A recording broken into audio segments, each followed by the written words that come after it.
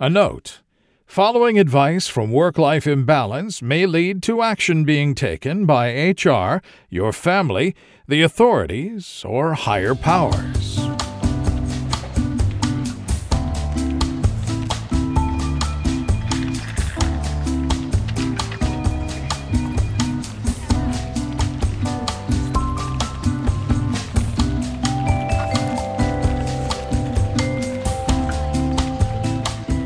Welcome to Work-Life Imbalance, an advice show focusing on workplace and lifestyle issues.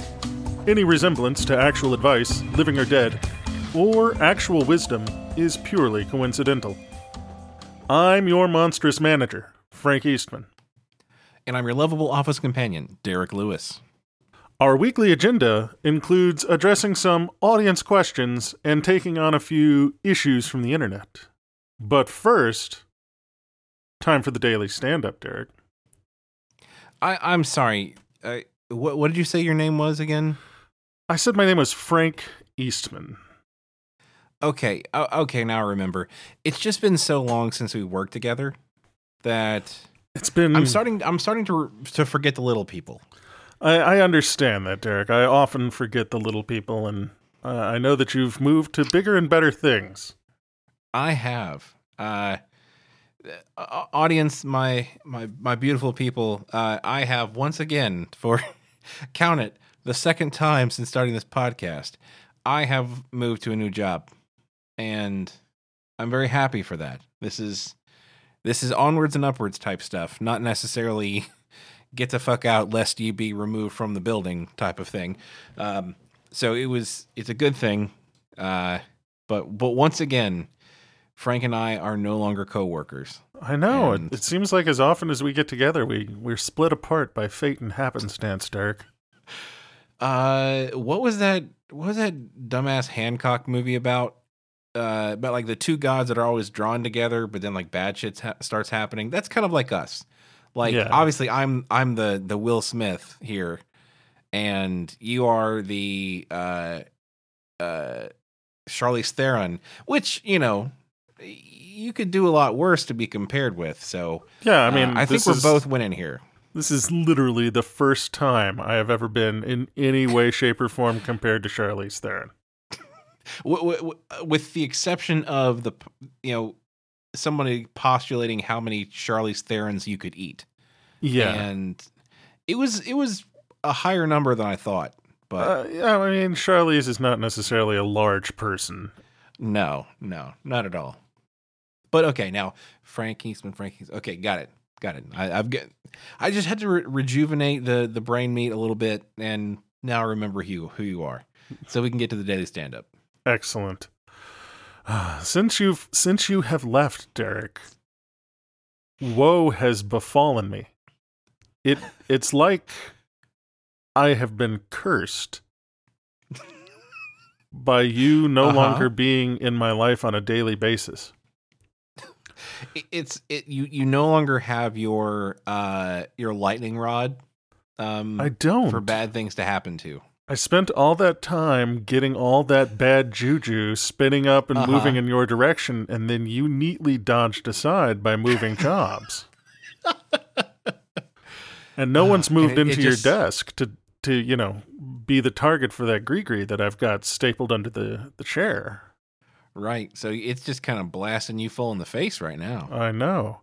So the other day, I was sitting watching some television about 9:30 at night. Okay. And I hear a crack, followed very rapidly by the whole fucking house shaking and the power going out. And I knew exactly what happened when it happened. Like, I went, well, shit. One of the big fuck-off trees in the backyard has decided to give up the ghost. Those fuck-off trees have fucked right off. Oh, boy. Well, not off. On. On to my house. So I step outside, and it has just center mass right down the middle. Like, it is difficult for it to have better hit my house such that it could bisect the house. The good news is no one was injured, and the tree itself didn't penetrate the living space. So I was like, all right, cool. I guess this tree didn't do that much damage. Except the tree goes from the backyard all the way across the house, and the top branches sheared off in my front yard. That's a decently tall tree to be just laying across your house. Yeah, I mean, it stretches all the way across my house, plus the distance it had to get, across the backyard to get there. So this is a huge, huge tree. Right. And I was just like, well, okay, I guess it had gotten caught up in the power lines. So when I stepped out onto my back porch to survey the damage, I stepped out over the power lines and went, that's not great. I want to discuss something for a second. In the history of the podcast, has anything good ever started with, and I walked out onto my back deck? No, in your history specifically, like you had the poo getting slung on you, you had walking into a spider web, I believe. Yep. You had nearly getting blown up by a grill at some point, I believe. Yep. And now you have, nearly getting electrocuted by power lines. Either there's a really lazy assassin, or that one particular spot in your backyard is the worst luck possible for you. We need to figure out which one. I've pissed off a relatively minor deity. It's got enough juice. It's got enough juice to do for me, but it can only do for me in my backyard. Somewhat limited in scope, but boy, if you come through there, your life's going to be hard. Yeah, I had better not set foot in my own goddamn backyard, because it is there to take me out. I mean, I didn't. When I owned a home for like 3.5 years, I think I went in the backyard. I mean, I mowed it every 2 to 3 weeks, but with the exception of those things, I never went in my backyard. And I was better for it. Like there's nothing back there for me. Like I'm rapidly coming to the conclusion that I'm condo people. Not apartment people, because that's renting and possibly wasting your money. Yeah, condo people. I don't know if I deserve a house. I'm just going to say that. I'm going to put that out there. Like, I don't have the appropriate skills and desires for home ownership. I think I'm just ill-suited. And unfortunately, it's one of those things like finding out that you're not a good parent, that you don't necessarily find that out until it's too late to do anything about it. It's like, I'm not very good at this whole parenting thing, I have found out now that I've become a parent. Well, I mean, my first thought was like, okay, so with parenting, you could babysit. You can see how much you like the kids, or not the kids. Like, you can't have that one. Like, you do have to go pick another child to become a parent. You don't normally steal the ones you babysit for. But as far as like home ownership, I was about to say, oh, well, you could just rent, but like it doesn't quite do the same thing. Even if you rent a house, you can see shit like falling apart and like all the bad stuff happen. But a lot of times when you rent a house, like somebody is still going to come and fix everything for you. So I think what they need is a short-term, like, what's a good thing for this? It's literally a home that you can rent for 2 to 3 months, and you do everything for it. Maybe you just need one with like a really lazy, crappy landlord that like is not going to fix anything. You have to pay for everything. What you're talking about is an apartment, but it's more like, I think if you had an apartment where every once in a while someone would just knock on the door and they could just pretend, they could just say like, "Hey, I'm the sewer main and it's backed up. That's going to be $650," and then they just take your money. And you're like, Yeah, oh, okay. just people come to your door every so often and just take your money. And it's really for the experience. You're like, oh, I'm getting the true homeowner experience where just every once in a while there's a knock on the door and out of the blue something reaches into my pocket and takes the money out of it. I was going to say that essentially the way it actually feels to own a home, especially when there's a problem, is you open the door and somebody just lightly like taps you in the groin. Like just like that is a much more visceral but accurate sensation, I think. It's like getting mugged often. But you signed the papers that made it happen. Yeah, you signed up for this. You like there was a waiver. They were like, "Would you like with or without regular muggings?" And you were like, "You know what? I live for the adventure. Every once in a while, have someone pull me into a dark alley and beat the shit out of me and take my money. That sounds great." Because if you don't have that from time to time, like you'll start like not cherishing life. You'll get too comfortable. You'll get weak. Once you'll get weak. Absolutely. So the tree falls on my house. Like that's pretty not cool. On the whole, that's not a good thing to happen. I'm like, yeah. I would have rather that. On the whole or on the house, it's not a good thing to happen. I'd rather that hadn't happened, but I guess it's happened. If we had to pick a column between wish it would have happened and wish it wouldn't have happened, solidly in the wish it wouldn't have happened column. It takes them 12 hours to get the power back on because this thing took out all the power stuff. It took out the lines, and I think it damaged a couple of other things. The whole neighborhood was without power for 12 hours. Can you be a little more specific? Took out all the power stuff. It was as if a giant tree just yanked all of the power lines to the ground instantly. So not a good thing. The tree said, "You shall not have Netflix this day." Yeah.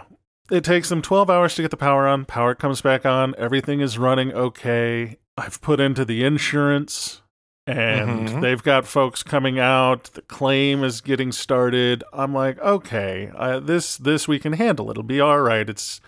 It sucks. The next day, my air conditioner dies. Oh, no. Completely unrelated. Was that related? I was Nope. Not in any way, shape, or form related. Just, it got hot. I turned on the AC, and the AC was like, I was like, oh, okay, this is fine. Well, I mean, it's all what you did to the house, and it's like, well, that's coming for me next. I might as well go ahead and just give it up. Then, literally 3 days after, the internet dies. For like the better part of a week. Oof. Because when the tree fell, it yanked the fiber line. Like, the tree didn't fall on the fiber line, but one of the branches of the tree, like, just kind of caught it, snagged and pulled real hard. And it didn't snap the fiber. Fiber line is not super durable. No. As a matter of course. It according to the tech who finally came out to fix it, he found that like the junction box up there had been yanked off the pole. And essentially what it looked like is it had mostly broken the optical line, but there was like just a little bit of fiber bundle left that was still running data to the house.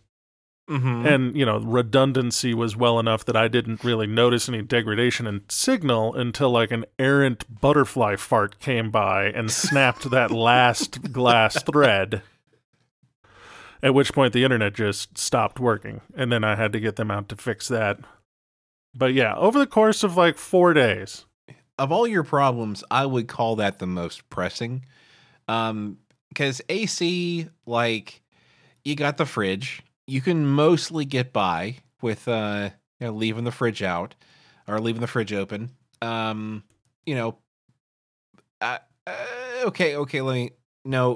is the worst. Power is the worst because it takes out the AC, the fridge, and the internet. But if we're excluding power, then yes, tree falling on house, not so good. AC going out, not so good. Internet going out, end of the world. I mean, Yeah, like this has to be fixed, and it has to be fixed now. It was out for out for a while. See, with all the plumbing problems that you have discussed in this podcast, I was pretty sure that the way that the house was going to take you out was going to be like just erupting in like a geyser of poo. Like I thought we were gonna get one of those cartoon style geysers, just like erupting from underneath your house and blasting you guys off into space. But I should have been looking a little more terrestrial. At least you got away with no penetration. And that's important. That is important. Would you like to get to an audience question, Derek? Yes, please. I work in an office on a team of about 10 people, and recently we outgrew our area and were moved to a new section of the building. In our new area, some of the cubicles are dimly lit, and some are right next to these big floor-to-ceiling windows. The cubicles next to the windows are bathed in bright sunlight all morning. While we were trying to decide who would get which cubicle, our boss walks up and proudly declares that I will get the most hotly contested cubicle, the one with the most direct sunlight, as a reward for all of my hard work. My teammates agreed, and everyone started merrily moving my things into the cubicle. The problem is that I hate the sun. I can't stand direct sunlight on my monitor while I'm working, and I typically avoid the outdoors at all costs, so I'm quite pale. I don't want my team or my boss to think I'm ungrateful for them giving me the best cubicle, but I certainly want to switch to one of the darker cubes. How do I convince someone to swap seats with me without leaving hurt feelings? From Cubicle Crisis in Cottondale.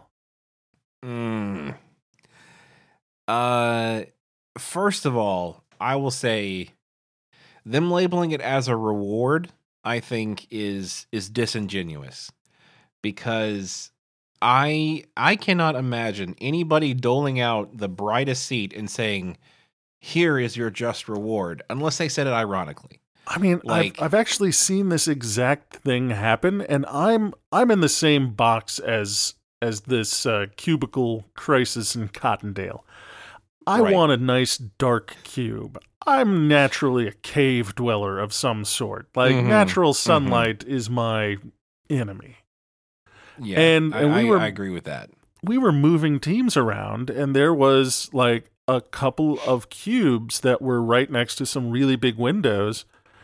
And people were fighting over who got to have them. They were like, I'm the most senior. I should be able to get this cube that's next to the window. And I'm like, I can be magnanimous here and let you have that.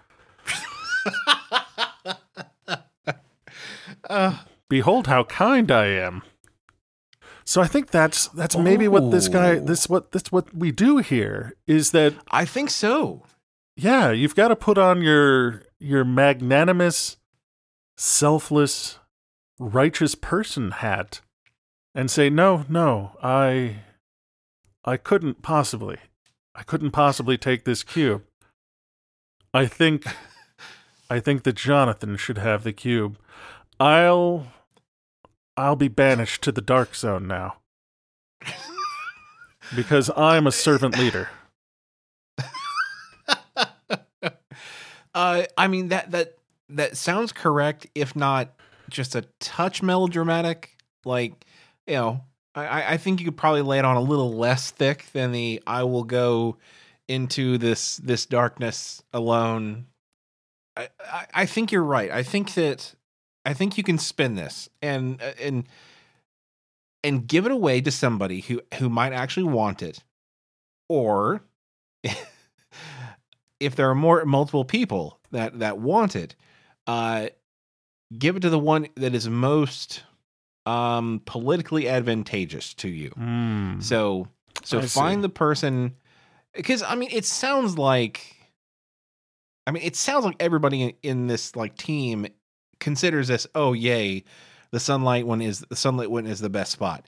Like, because if they didn't, I mean, I don't know. There's a lot to play here because we're assuming that yes, they think it's the best spot, and yes, they like them. It could be the exact opposite. They could know that it's a bullshit spot, and they don't like this person, and they are happy punishing them and sticking them in the cube with the most sun damage.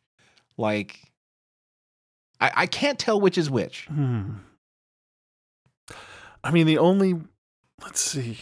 If we're going in that direction, how do you get out of this then? Because it's too late now to get back into the boss's good graces. Obviously, you've pissed him off real bad, but he has already declared that you get the good seat, and the good is like with quotes around it. Quotes, lots of heavy irony. Because I was thinking, like,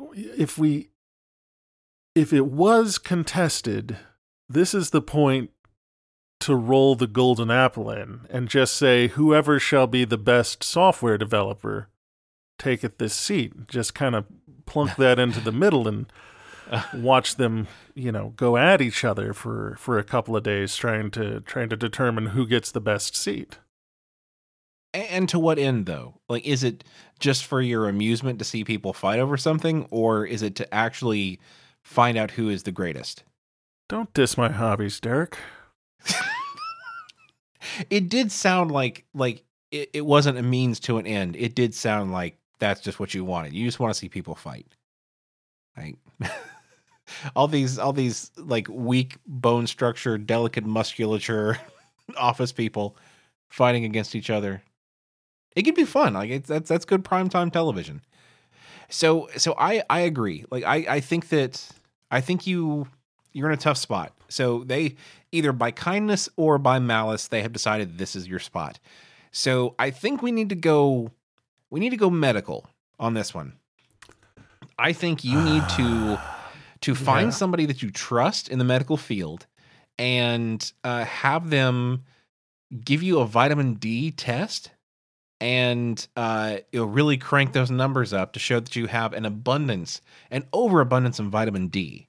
Because then, being in the sun all the time, it would be unhealthy for you. So you show up with your fake test results, and you say, I'm sorry, boss, but, like, I need to be away from the sun. Like, I have too much sun, too much vitamin D. I'm sorry, and I'm Nosferatu. Yes, if your friend could sign a medical affidavit saying you are Nosferatu, that would short circuit a lot of things, to be honest. I'm a creature of the night. I can't help myself. I cannot sit in direct sunlight. And then when I drink the blood in the refrigerator that was left clearly for Claudia, it's just my nature. I'm sorry. I can't leave fresh human blood in the fridge. I mean, or Hot Pockets. Claudia the giant leech lady should know. Claudia to Leachman. better label. Yeah, Claudia Leachman should know to better label her stuff. I mean, who would have thought that? I mean, just writing, AB positive on your blood bag is not a name. Like, no, that's not claiming it. That's just showing off. Like, I'm glad that you can digest anything, Claudia. Some of us are on an ONAG diet. Some of us are on a low O diet. Okay, this is not something I thought about. Is it possible that there is some blood that to vampires is like candy and some that's like vegetables? So, like, do even vampires have to go on diets?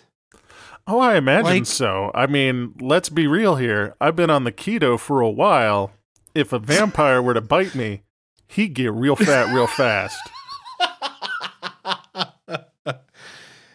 Do you think it's the type of blood or the type of person that would be? I don't know. I got to assume it's the blood lipids, Like, if your diabetes is not being well treated, you're probably overly sugary. If you got the high cholesterol. So on the weekends, you'll frequent around, I don't know, a football stadium or something where there typically is a decent amount of chunky people. But during the weekdays, you have to go and feast from the gym, where there's a lot of lean bodies. Yeah. Man, I thought, here I was, I got it in my pocket. If all this other shit goes south, more south, and I think I can't hack it as a human anymore, I can just go be a vampire and just leave it all behind. But little did I know that even being a vampire is not perfect. I mean, it's a real bitch if you're trying to be vegan and a vampire. You gotta go drink that beet juice or whatever it is. Ooh. Oh. I don't think I want to be a vampire anymore. All right, so I'm a vampire is probably not the best way to go about this. The only way I can see then is that you're a werewolf, and if you're too close to the window, should the full moon arise because you're working late, you could go on a rampage and tear up the office. And so you need to be away from the window for your lycanthropy. That is effective. Though then they could still put you in that cube, 29 days out of the month, which is still not what you want. I think we still go with the lycanthropy, but I think that we go with the angle of, oh, well, if I'm next to the window, I can see all the cars passing by. And since I am part dog, by some stretch of the imagination, I will be distracted by the cars all day long, and I'll never get any work done. I mean, that's okay. So that's not a good toxic, idea. That's toxic werewolfery, and I think the werewolves can control themselves, Derek. I don't think we should be catering to their archaic desires to not ever see a car. I'm sorry. I did not mean to be lycanthropist. That's not me talking. That's my predilections. I'm sorry. I'll be more woke on the werewolves.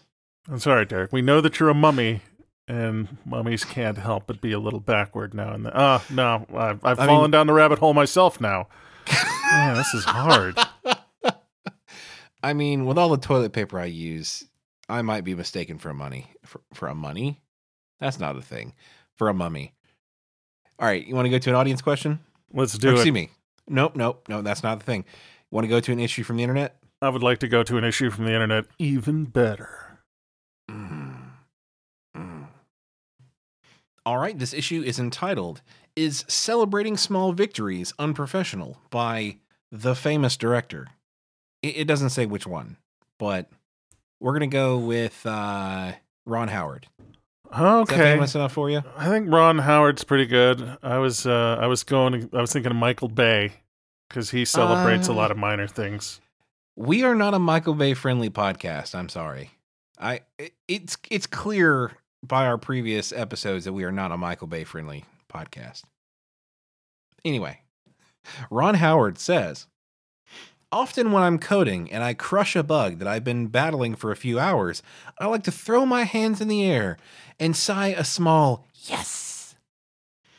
Are these small celebrations seen by people as unprofessional?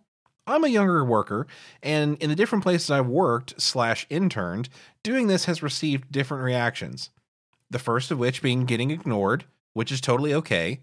Another one is comments saying that my enthusiasm will die away eventually.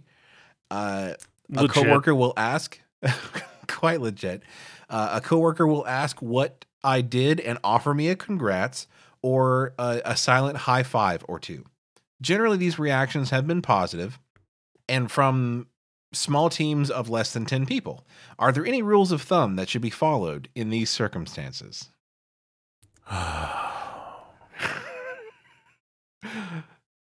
Like, I get it. you've been staring at the screen for the better part of 3 hours, and all you're thinking is, my God, if I don't fix this, I'm going to not get to go, I don't know. I'm going to miss my swim class or something, or I've got a reservation at the trampoline park. I'm not going to be able to make it unless I fix this fucking bug. So my avocado toast will get cold, or whatever it is the millennials are thinking about today. No. Millennials are multitasking. They're having the avocado toast while looking at code and debugging. They can do more than one thing at once. Where it's not the 90s anymore. We don't have to choose. And they're destroying entire industries while they do it. Monsters. All of them monsters. Go on, Derek. I mean, all those single purpose like avocado toast warming ovens that people bought specifically to give them time to crush bugs before going to their avocado toast. And they're like, no, we don't need it. We can do both. I get it. Like being able to like finally fix something and then just feeling so satisfied with yourself.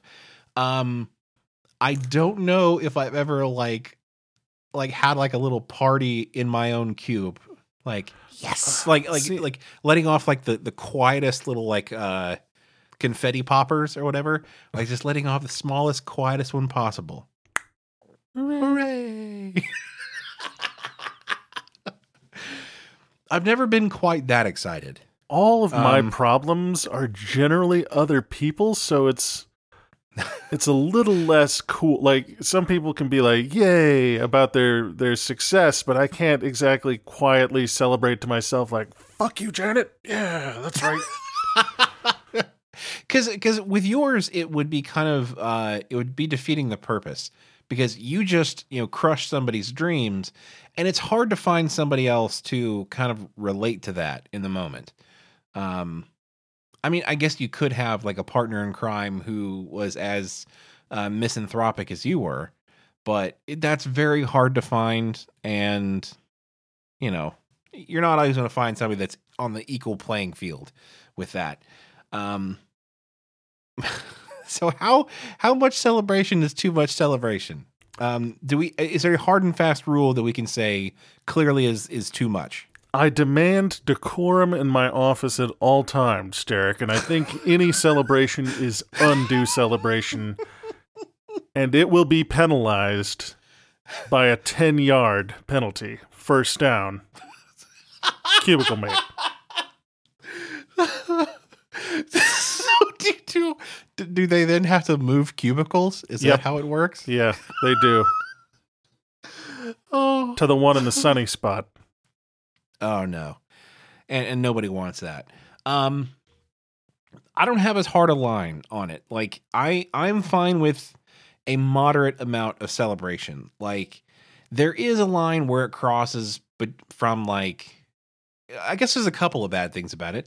Like if you're the guy that people like or the person that people like and like you're like, just crush a bug, high five. And they give you a high five and you go right back to it.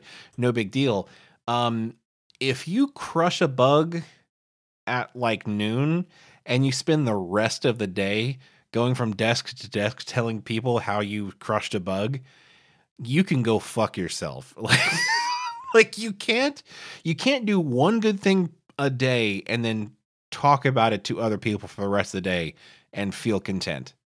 I don't know, Derek. That's how you get promotions, really. I mean, we've discussed it before on this podcast. You're not wrong. I wish you were wrong. Because once again, it's down to that whole thing of like the people that are quietly doing the hardest work are getting ignored, whereas the person who literally crushed one bug, like probably for an entire week, and then talked about it for the rest of the week, he's the person that people see. So management's like, he is a go-getter. He crushed that bug. Billy, he crushed.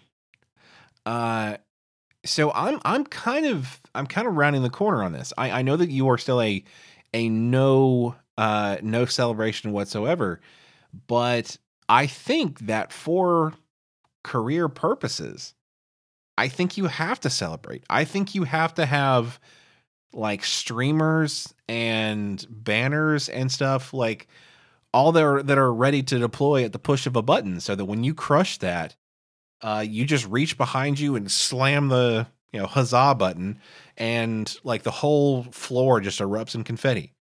Yeah. There's no way your boss would miss that. No, we need to make sure that it's only when the boss sees it. So what you should do is you should almost fix the bug and then sit on that last couple of characters and until your boss is coming into the room, and then you can loudly clack out the last few characters and hit the enter key, and then boom, mission accomplished.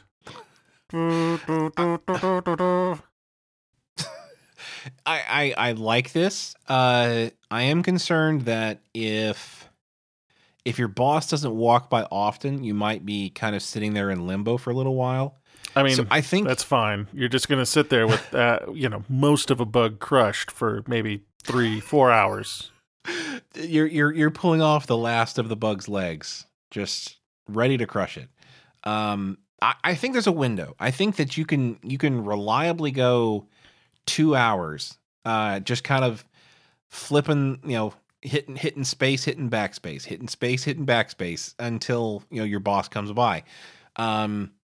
But I think if it's longer than that, then you move on to the next bug and you almost fix it. So like, let's say your boss goes on vacation and he's out for an entire week. He comes back on Monday morning, and you have 5 bugs that you crush all at nearly the same time. Now, I mean, it will become hard to walk with all the confetti gumming up the entire floor, but it will be impossible for your boss to miss that. And I think you'd be promotable material in no time. We're getting hearing loss from the air horn going off over and over again. I mean, that's a given. Yeah, granted, you got absolutely fuck all nothing done for a week, but your boss wasn't there to see it, and that's the important thing. That is the important thing. I feel we've gotten off topic. Not that what we said wasn't important, but I don't think it necessarily answered the question that was asked. How much is unseemly? Yeah. I think if you spike your laptop in the end zone, that's unseemly. Those are expensive. It takes a bit. They are. And it's maybe if the bugs you crush are so good, like well, she just saved us like $50,000 by squashing that bug. Like, let her spike her laptop. That's no big deal. That's fine. That's like what like 2%? Yeah. This it's the Jimi Hendrix experience now. Exactly. You're so damn good. You're like, I fixed this bug and nothing else can be done with this. This laptop is It has served its purpose. It has served its purpose. We are gonna light it on fire. In the middle of the aisle. I'll be honest, I like this more than I thought I would. That really gives your office such a sense of spectacle. I think people would start like saving bugs specifically for you. So because I'm sure they are capable, but they don't have the presence that you do. So they'll like get it to like the 5-yard line and they'll pass it over to you so that you can really just like relish that celebration and ring in the good times and crush that laptop. Ricky the closer. Yeah. I'm liking it. Like, you are the Terminator. Let's see. We gotta come up with some. I don't know. I mean, you know me. I'm a sucker for some sort of portmanteau. So that's what I'm going for. I want a portmanteau of like, computer and destruction. The laptopler? No. Laptopler's almost there. good. It's not bad. It's a little silly. It's a little. You sound like some sort of Batman villain. The Laptopler. You'll never catch me, Batman. Who committed this code?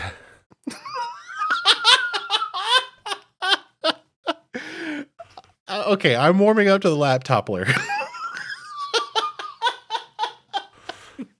You sold me on the Laptopler. Can you find my build errors, Batman? Oh.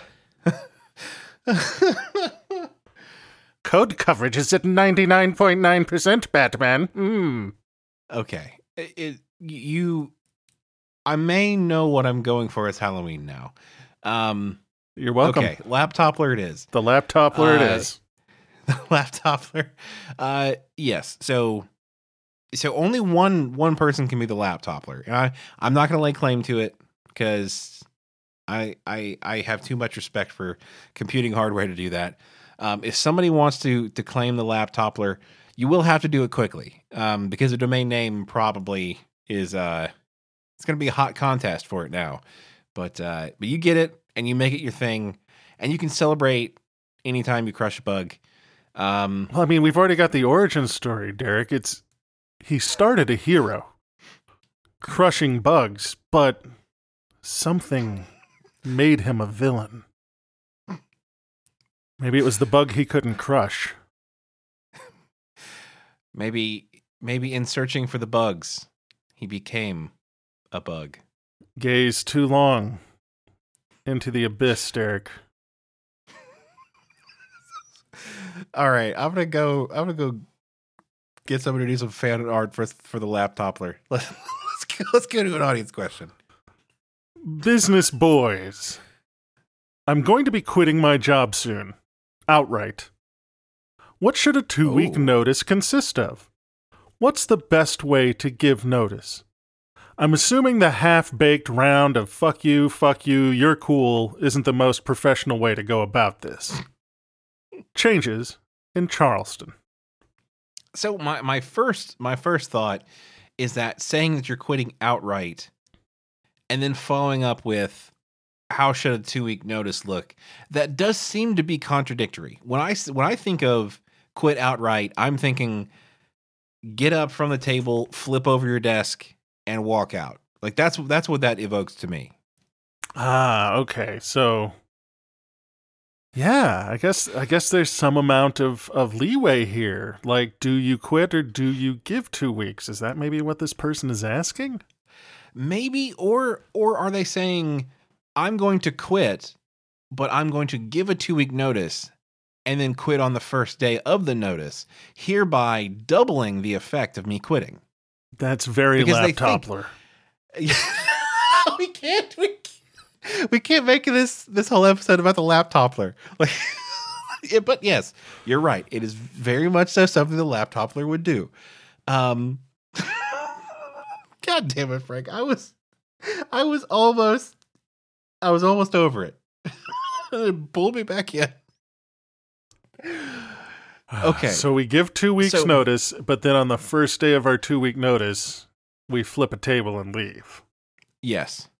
So what does at that point, I don't think it matters what the 2 weeks notice looks like. No, I take that back. It does. You need to lay it on thick about how you would never leave the company in a bad spot, that you will spend 2 weeks working tirelessly to document all the processes, to connect all the dots, to really lay the groundwork for somebody to come behind you and pick up where you left off.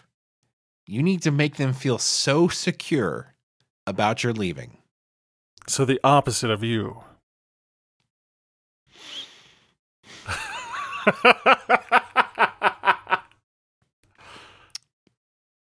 Not going to justify that with a response, Frank. You left me in a lurch, Derek. A tree fell on my house because of you.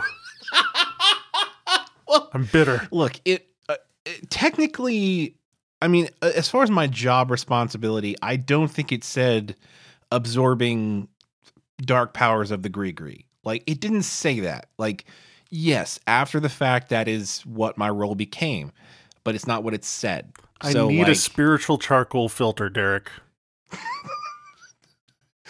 I get it, but you need that you need that otherworldly bug zapper. So when one of those like evil Gree skeeters starts coming towards you, it just gets drawn over to this other thing. No. So do you leave a note? Do you write it on like very nice letterhead? I think so. I think that would help sell it. Like, because just an email, I think is not going far enough. Like, you need these people to feel like everything's going to be okay. But how do you write one if you're so mad that you're going to quit outright? It's probably going to come across. I mean, when you open and the salutation is "Dear fuckhead." That is a risk. I will admit that is a risk. Who can you trust? Can you trust somebody to be your editor in this? Or do you just literally just like use the same derogatory word whenever you're trying to be mean, and then just like just replace all fuckheads with beloved coworkers? And then you miss that one twit. Twit or twat, either way. Yeah, when you slip up and you use the wrong one, and then you've just got one in there laying like a landmine in your resignation letter. Yeah, so you have to have discipline. You have to be sure that you can pick one derogatory way of referring to your coworkers. And I guess you could do some trial runs beforehand, like in your head every time you see somebody, just be like, that fuckhead. Practice it so that it's automatic now. Like, your brain knows who all the fuckheads are. Now, but yes, is the first day the right day to blow out? Because I'm thinking, okay, you've got that very short term kind of, you build and then you snap the jaws shut on them, but that's not much of a con, you know. That's just kind of that's a good point. It's kind of a bird on the way out the door. Like, I'm not leaving. It's kind of a it's kind of a, down low, pull your hand away too slow type of thing. Not enough time for it to really hurt. Yeah, I mean, that's the quitting equivalent of you've got something on your shirt. So low impact but low effort, and that's not what we're going for here. I think you need to give like a 3-week notice. Okay, I mean, I'm for that, but we're just kind of just moving the timeline a little bit. Now, where within that 3 weeks is the going good? Well, they're not going to expect, after you give a 3-week notice, that 14 days later you just don't show up to work.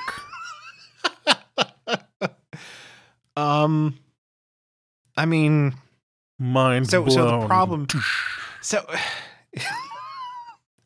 so the problem here is that, like, you have then served an entire 2-week notice, which for most things is satisfactory. It's on them. Like they were the ones that were like, oh, well, we got a third week. We can kind of slow roll some of the most important stuff to the end. That's on them. But you did then serve a 2-week notice. So I think we've thrown the baby out with the bathwater. Maybe I'm still going earlier. Like, so halfway through. So or halfway through the original one. So I will say first day of week 2 is prime time, like preferably a Monday. Like, walk in 8:15 Monday morning on your second week of your 3-week notice, and just say, JK, I'm out, bitches. And I don't know, set your desk on fire. Whatever What do you normally do? That's one way to handle it. I like that way. I'm liking that way. I'm thinking I'm not convinced. if this person is asking how to best give notice, I think you do it in the form of a puzzle. Oh. So less about the general like social construct of it, but like the physical medium with which you deliver it. Exactly. Exactly. Oh, not just the okay. how, but with what. And I think you embed it deep in the side, like one of those AR games or something where they've got to solve some riddles. So not, and then, okay. So not like not like a 100-piece puzzle where like the picture is on the front of the box. yeah, at a certain point, you can might be fill a it in. dead You're giveaway. like, I'm pretty sure I'm not done with the puzzle, but I'm pretty sure it just says "fuck you, Rick" on it. well, no. What I'm saying is like on the front of the box, it's got the whole thing because they need to know how to put it together. Oh yeah, So there's like, that. your cover's already blown. Yeah, no, I tried that once. It didn't turn out very well. Because I'm thinking if you do like some sort of long game, then the amount of notice that you work is however long it takes them to solve it. So if you have a particularly challenging puzzle, the day that you start working there, you go ahead and give them the puzzle. Exactly. And then I've got a problem with this. 18 months later, your boss is at the summit of Mount Everest, and he opens the geocache that you have hidden therein. And it sets off a satellite tracker, and an alert pops up on your phone, and you just stand up and walk out of the building.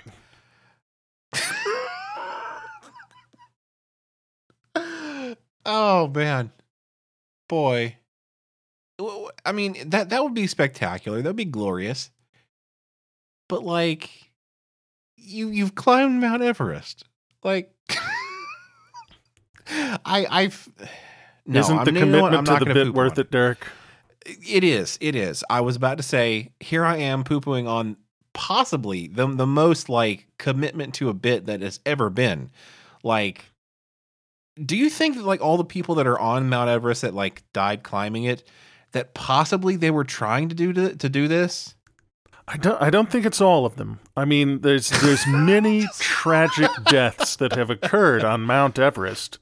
A lot of it having to do with the increase in like extreme tourism culture. Mm-hmm.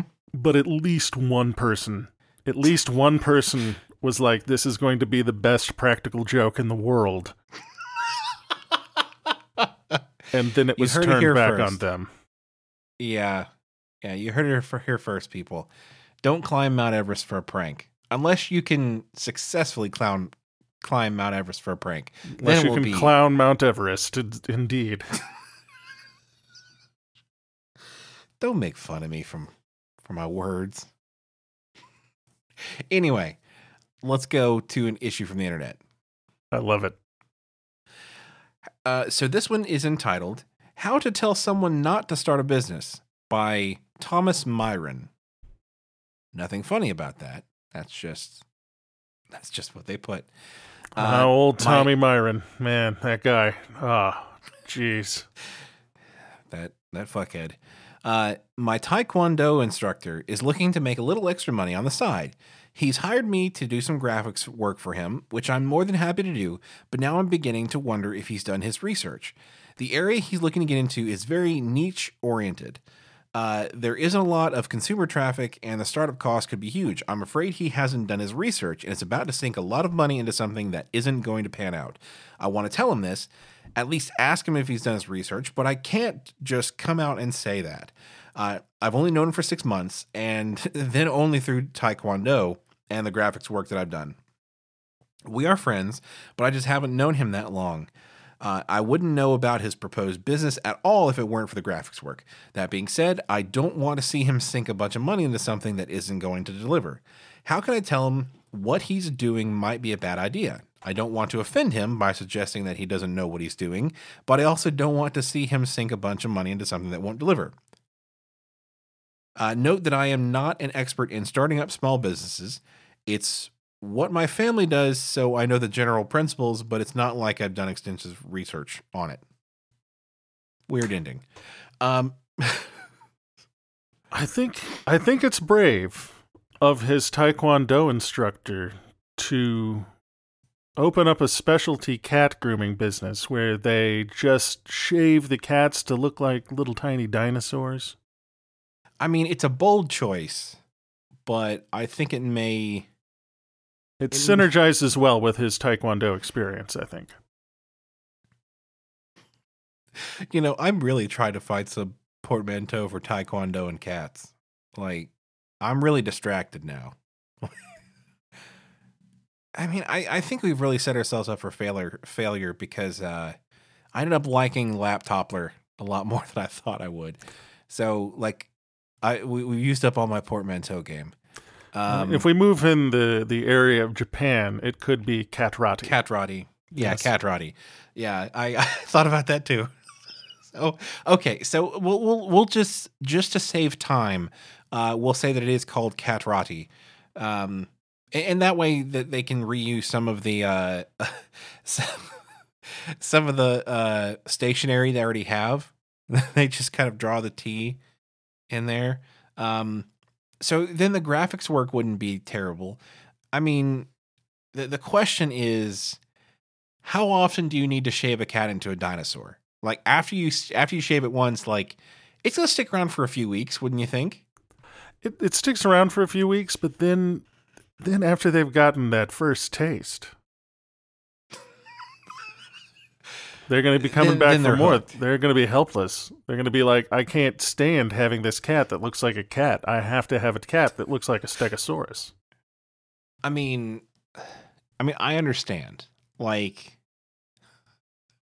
no, I have never had a festively shorn cat, but I'm pretty sure it's a sight to behold. Especially those really fluffy ones that are always like, you know, you shave them and they look like, you know, I don't know what they look like. They look like a shaved cat. That's a terrible analogy. Why did I start that? Man, that was... Oh, fuck. Lay the wisdom on me, Derek. Shit, that was... I thought I had... You know, it's one of those things where you start saying a sentence thinking, boy, the destination for this is probably going to be funny.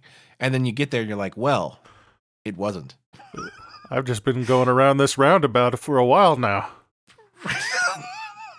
And we're in the South. We don't know what to do in a roundabout. Everybody knows that. Okay, so if Catrati cat shaving with a dinosaur twist is not the end goal here, I think you probably do have to be honest. I'm trying to think about this. I don't know how I feel about this, because if I had a harebrained idea, I feel harebrained, because the cat thing. Yeah. It's even funnier when I point it out. That's how you know it's funny. But if I had a terrible scheme like this, I feel like I'd want somebody to say that's dumb. They didn't say anything about the podcast though, so no one stopped us. They had ample opportunity, and no one stopped us. And no one stopped us. I think what you do is you say, Master Craig, invest the money with me. And then you just pocket the money. Uh-huh. And when he gets curious about it, you say, I wanted to keep you from making a mistake with your money, so that's why I stole it. And then the good news is he's already taught you Taekwondo, so you can defend yourself. I was about to say, he's already taught you everything that he knew about Taekwondo. What's he going to do? Beat you up and take it back? I mean, he could call the authorities, which probably the better option. Probably a decent course of action. But in the world of funny, people don't call the police; they handle it themselves. Everyone knows that when you have gotten a black belt in Taekwondo from the strip mall, you don't call the cops anymore. You are the cops. So I don't know if we have any listeners who are Taekwondo instructors or aspire to be such. If you are, I'm very sorry for what I'm about to say. I have known 3 or 4 Taekwondo instructors in my time, and they have all been very odd because they had started Taekwondo as like a lark. Like, like they worked like a regular job and like, you know what I can do? I can teach the ancient martial art of Taekwondo. And so they go and they open up their own fucking Taekwondo studio. And it goes about as well as you'd expect. Like, it's kind of shitty, a little low rent. The only people in there are like toddlers and like just other people like them that feel that so far they are below their station. They have dreams of being a martial art master. So I can see why this person would want a side gig, because, low rent Taekwondo instructor don't pay so good. Taekwondoing just isn't paying the bills anymore. I think the issue here is that he's probably not leveraging his skill set. He being the Taekwondo instructor? Exactly. Okay. And so we need to figure out some way for him to open a second business leveraging his Taekwondo skills. I'm listening. I was hoping you had something, Derek. Like, the best I've got is like locksmith. I mean, they practice splitting those boards and stuff, right? So you'd think maybe if you're locked out of the house, they could just. That's not bad. It's not bad. As we can tell, I have not done much in the way of the martial arts. I mean, I guess you could start like some sort of secondhand, like sweaty uniform consignment shop. Billy Blanks has already beat you to the Tae Bo exercise craze of the early or late 90s. Mm-hmm. But then did he start a Billy Blanks Tae Bo secondhand sweaty uniform consignment shop? I don't think he has. That's definitely a place where you could get in on it. Maybe if there's one thing that I am a professional at, it is sweating in a uniform. Why does that sound weird? Like, I know it's weird, but why does that sound weirder than I thought? Like, that sounds nefarious. Like, I don't know how. We don't want to know about your kinks, Derek. Whatever you do in a uniform is between you and God. We ain't here to yuck any yums. Any uniform you sweat in, doing whatever you want to do, that's fine. I think you open up a small cafe, and you can call it Master Craig's Taekwondo. So that's good. That's good. Now let me ask this. Are you opening this to spite him, or are you saying that he should do this? No, that's what I'm saying. This is what Master Craig should do. No. Well, I think that the opposite, the other one, is actually just as funny. Like, not only are you saying you shouldn't do the thing, but then you steal his idea and open up his Taekwondo coffee shop and you taunt him. And once again, you've already learned Taekwondo, so he can't come and take the property from you. Or it could turn into like a multi movie franchise of him trying to take back his Taekwondo from you. Then you're just one-upping each other. You're across the street from one another. He opens up Cat Roddy. You open up Taekwondo. He expands from cat grooming into a cat cafe. Jiu-jitsu. And then you have Jujo.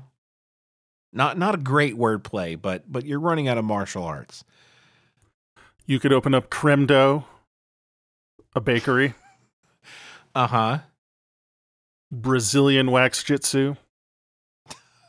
That's a terrible martial art. It's the art of snatching small strips of paper. I'm trying so hard. My portmanteau game or my wordplay game is not good today because I've been sitting here for no joke 30 seconds trying to think of something with Krav Maga, and it's just the thing is, like, it's not necessarily that I'm terrible at wordplay today. It's just I'm setting my sights too high. like I had to kind of scrape the bottom of the barrel with Jujo.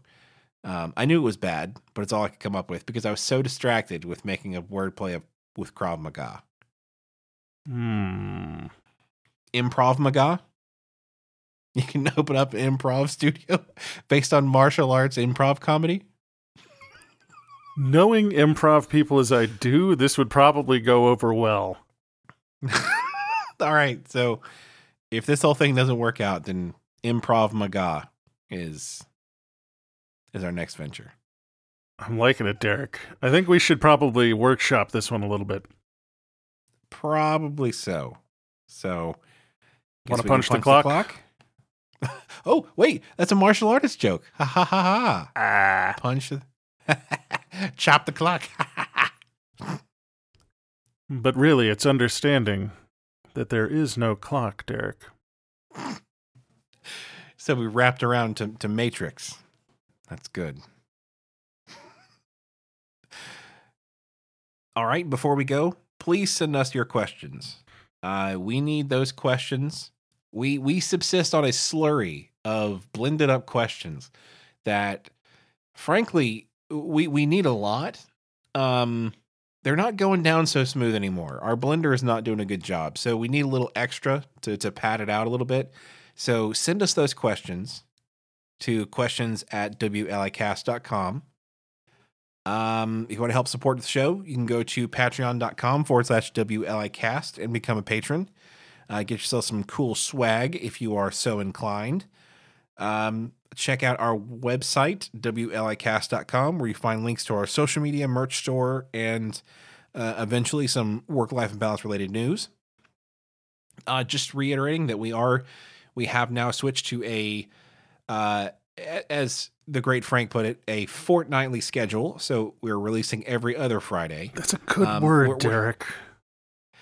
I mean, it's better than bi-weekly, which is confusing because it does leave the ambiguity of, is it twice a week or every other week? So exactly. Then they could be wondering where their second episode a week is coming in, and we're already overworked as it is. Right. I have a tree I have to get off my house. I'm sorry I haven't offered to help, but my hands are so tender, and I need them for coating, so I can't have them full of splinters. I'm sorry. And please do us a solid and tell your friends about the show. You'll be instantly more popular with your coworkers, or your money back. Or at the very least, we will appreciate it. This has been the Work-Life Imbalance Podcast. I'm Frank Eastman. I am Master Improv Maga Instructor Derek Lewis. And with that, I think we're going to have to transfer you. Improv Maga. I felt like there was another Krav Maga in there somewhere. What I should have done is, instead of focus on Krav Maga, just write down like all the martial arts that I knew and just go down the list and pick off the low hanging fruit. Yeah, that's what you got to do. It's not what we do here, Frank. We go for quality comedy at all costs.